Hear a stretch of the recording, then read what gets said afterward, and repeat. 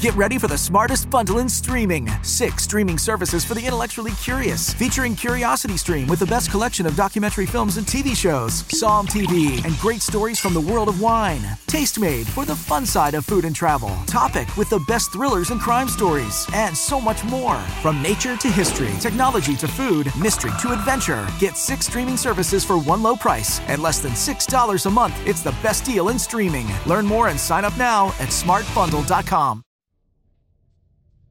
Good evening, everyone. Thanks for coming. My name is Father Michael. Good evening, Father. I will be overseeing this meeting. I see that we have some new faces tonight. Welcome. As well as some returning faces. Welcome as well. All right, let's get started. What is said in this room stays in this room. There will be no judgment, only open ears and an open heart. Would any of you like to share? Ah, a newcomer. Please stand and come forward. I've seen enough of these on TV, so I kind of know how it works. Hi. My name is Thomas, and I'm an alcoholic. Hi, Thomas. It's been 4 days since my last drink. I don't really know what to say, so I guess I'll start from the beginning. I started drinking at the age of 11. My parents encouraged it. They said it would relieve all the stress in my life, like it did theirs. Now, I'm not sure just how much stress I had at 11 years old, but I thought it was fun at first. You know, I was playing grown-up. Now, my parents were never violent toward each other when they drank. They were never fall-down, sloppy drunks. Dad liked a beer or two after work, and Mom would enjoy a glass or 4 of wine with dinner and a couple throughout the day. I, on the other hand, took it to a whole new level. It started out small, wine coolers at first, but I could only have one, or the occasional sip of Dad's beer or Mom's wine. It went on that way until I hit high school. By that time, wine coolers were not enough. I talked to my dad into letting me have a whole beer. I loved it. Pabst Blue Ribbon was my dad's favorite, and it soon became mine. I began drinking every day. A beer before school, a few beers after school. I'd even sneak out of class, tell the teacher I had to use the bathroom or something, hit the boys' bathroom, pull out a beer from the side pocket of my jacket, which I wore all the time, even on hot days, and drink it warm in one of the stalls as the other kids smoked. I never got caught. My dad used to buy it for me, in case you were wondering how I got it. Now, due to my drinking, I fell in with the wrong crowd.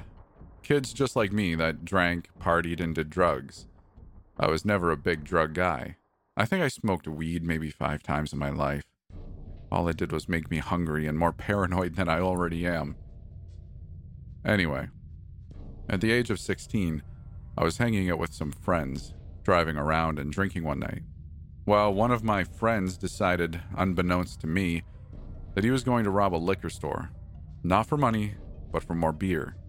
He had a gun and everything. No one was hurt, thank God. Well, long story short, the owner called the cops and gave a description of the car. We were pulled over. My friend was arrested, and so was everyone else in the car. I found out the hard way that in this state, if you're with someone who commits a crime, even if you don't do anything, you get charged with the same crime. My father didn't even pick up when I got my one phone call, and neither one of my parents showed up in court. So that was the end of my relationship with my parents. I was on my own. The judge thankfully took pity on me and sentenced me to the juvenile detention center in the next town over until I turned 18. Still, I kept on drinking. One of the guys at the center taught me how to make what he called jail juice, and that is how I went from beer to alcohol. When I got out of juvie, my counselor got me a job as a busboy at Chelsea's restaurant down the street and got me a room at the local flop house for $30 a week. Chelsea's didn't last too long, as the owners caught me drinking on the clock. I then worked a slew of low-level, low-paying jobs, making just barely enough for food, which was mostly ramen noodles and hot dogs, rent, and alcohol. I'm not gonna lie, most of it went to alcohol. All of them lasted about 2 weeks or so, as I kept calling out due to hangovers from the night before. I had a ton of failed relationships as well. They always left me because of my drinking. That's always the excuse. Get fired from work because of my drinking. My girlfriends leave me because of my drinking. Get a DUI because I was drinking. I've got 2 of those, by the way. I didn't understand what the problem was. I was a fun guy. All I wanted to do was have fun and drink. What's the problem? Life is too short to be serious all the time. Loosen up a bit, right? Wrong. I realize that now. You see, 4 days ago, I was sitting in my room at the Flophouse. I just got fired from my latest crap job because of what? That's right, my drinking. Anyway, there I was, with no food in the fridge, my car was on empty, and my week's rent for the room was due the next day. I had $50 in my pocket. I think I still have it. Yeah, here it is, see? Now I started thinking, I could pay the rent, put 10 in the gas tank, and get $10 worth of food. You can buy a lot of ramen noodles for $10. But if I did all that, I wouldn't have any money left for alcohol, and I really needed a drink after the day I had. Screw it. I'll deal with it tomorrow. I'm getting trashed tonight, I told myself. I got up, walked out of my room, down the stairs, and out the front door. It's barely 8 o'clock. The liquor store closes at 10. It's only a couple miles away. I can walk there in about an hour, get what I need, and get back before curfew, I thought to myself. The owners of the Flophouse locked the doors at 10 o'clock, unless you made a special arrangement with them for which they would give you a key. I had no such arrangement. Anyway, I began walking. I passed a few houses on my street, made a left, past Millie's bookstore, the funeral home, and that creepy-ass grocery store. Got to the corner and made a right. My eyes then fell upon the most glorious sight that I have ever seen at that moment. It was an overhead sign over the entrance of what was an abandoned storefront. Destiny's Choice, have a drink in style, the sign read. What a dumb name for a bar, I thought to myself. Some girl named Destiny chose to buy a bar. Stupid. But who cares? I need a drink. I then opened the door and walked in.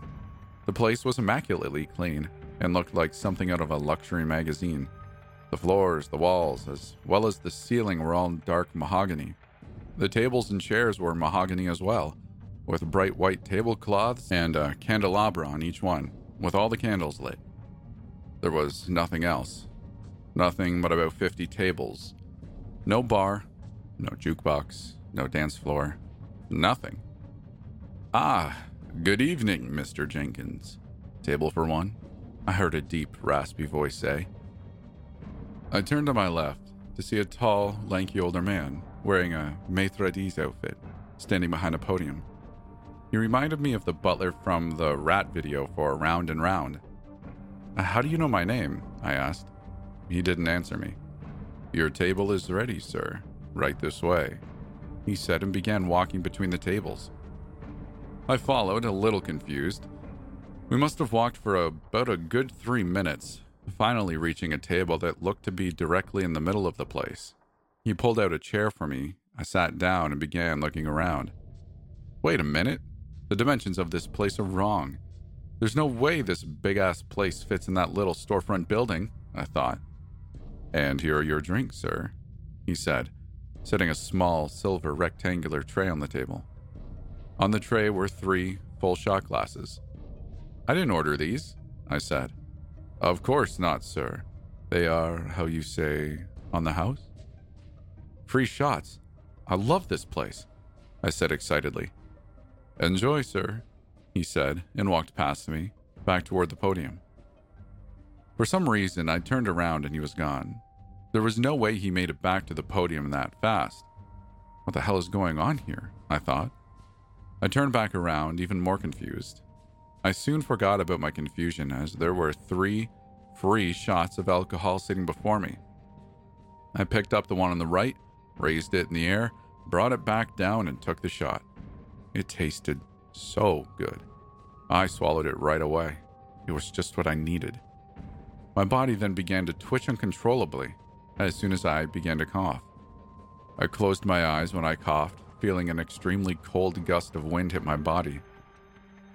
I opened my eyes, and I was standing in front of a lit burn barrel in a dimly lit alley somewhere in the dead of night with 3 other guys and a girl standing around it as well, warming their hands as the wind grew colder.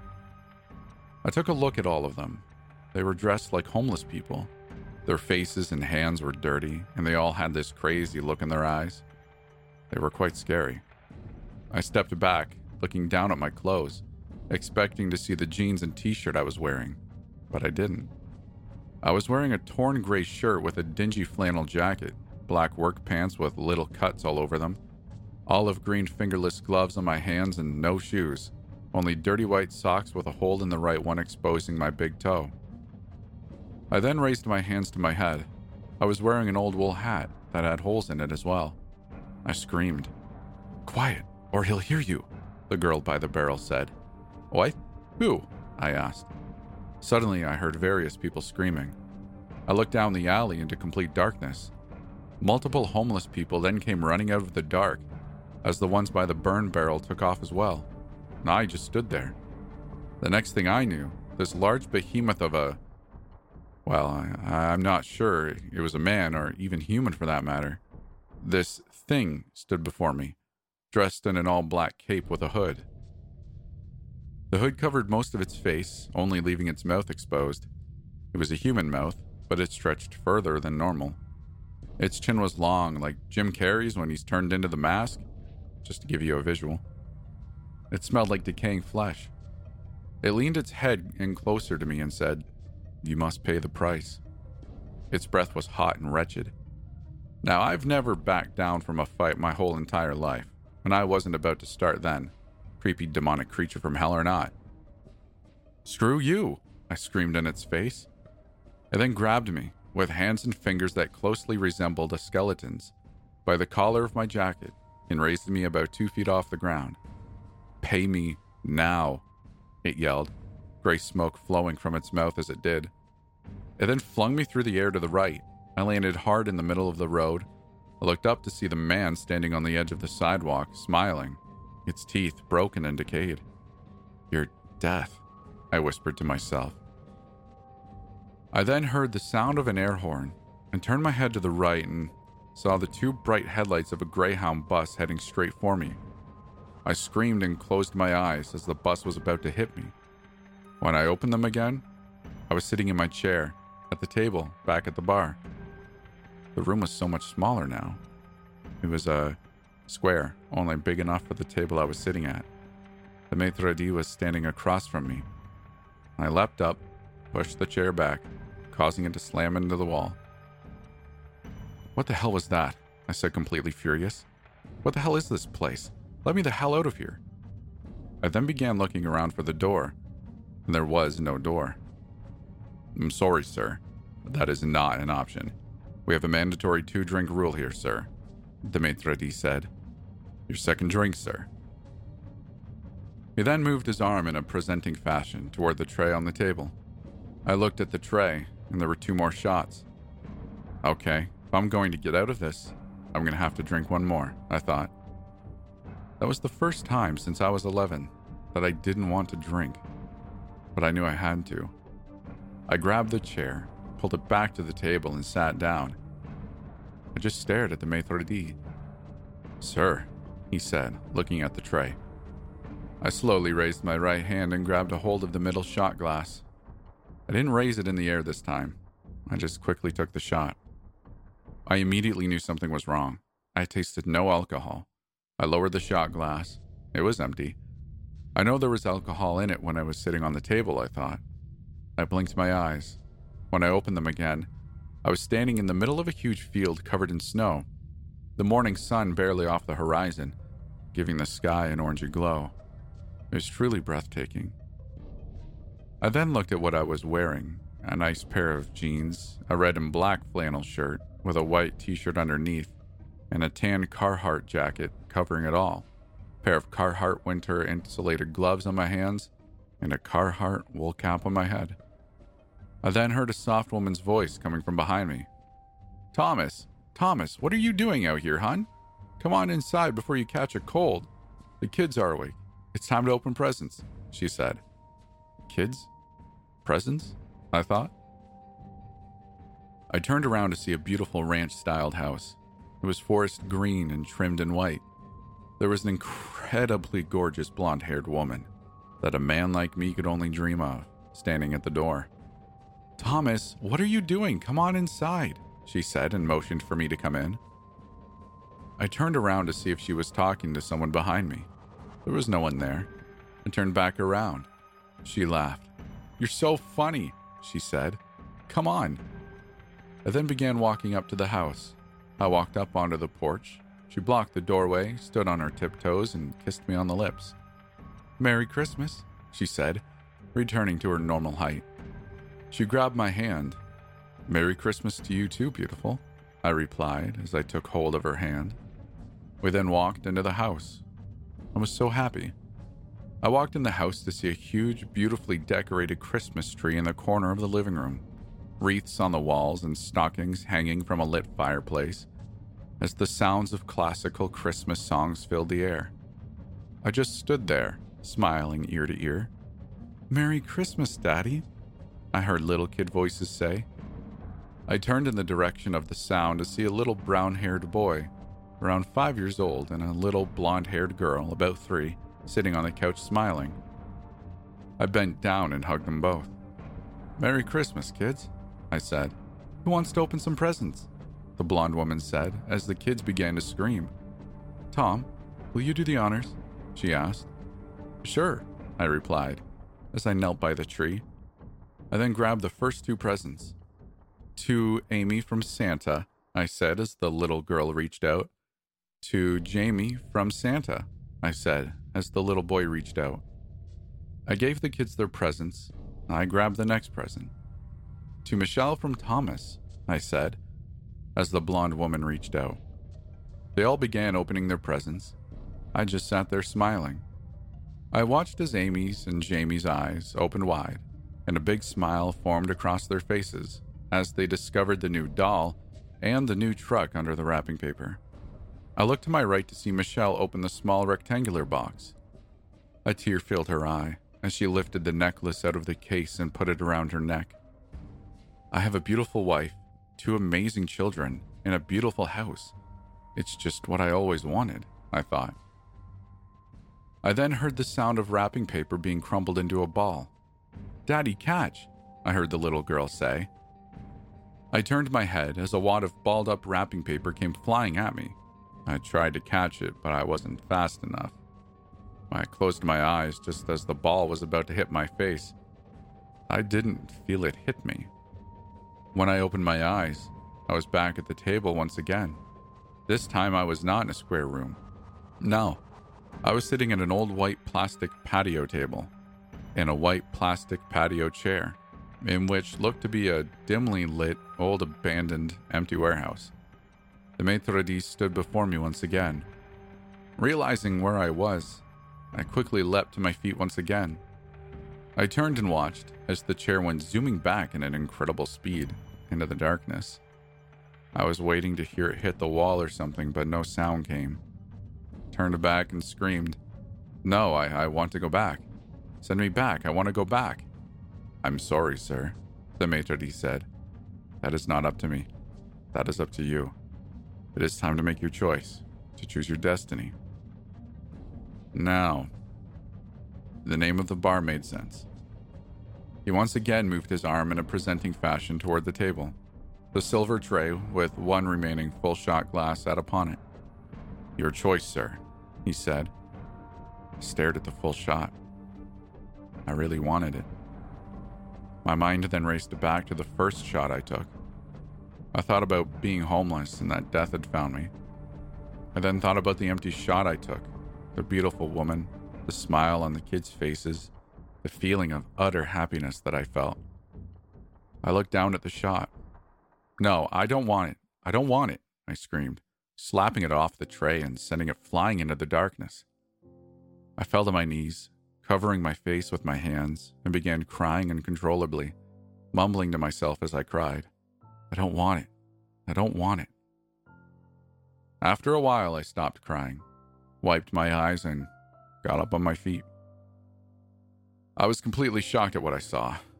I was now standing on the sidewalk outside of the empty storefront. That was just Destiny's choice. I reached in my pocket and pulled out my cell phone to check the time. It was 8:17 p.m., about the same time it was when I entered the bar. But it was no longer Thursday night. No, it was Sunday night, 4 days later. What the hell? I said to myself. Where did it go? Where did it go? I screamed. I began pounding on the wooden planks that was shortly ago a beautiful picture window. I then heard the sound of a police siren off in the distance. I gotta get out of here, I thought. I turned to my left and began walking, having no idea where I was going. I made a series of left and right turns, finally ending up in front of the liquor store. I stood there, staring at the sign. The clerk must have seen me standing there as he came to the door and opened it. "Can I help you with something, man?" he said. I looked at him, smiled, and said, "Nope, no you cannot. Never again." I then turned, walked down the street, and made a right. And that is when I saw this church. I walked up and read the sign out front. Alcoholic Anonymous meeting, 8:30 to 9:30 tonight. If you need help, we're here to help you. And I need help. Well, that's all I've got to say. Thank you for listening. Thank you, Thomas. We have a few minutes left. Would anyone else like to share? Ah, yes, another newcomer. Please come forward. Hello, everyone. My name is Michelle, and I'm an alcoholic.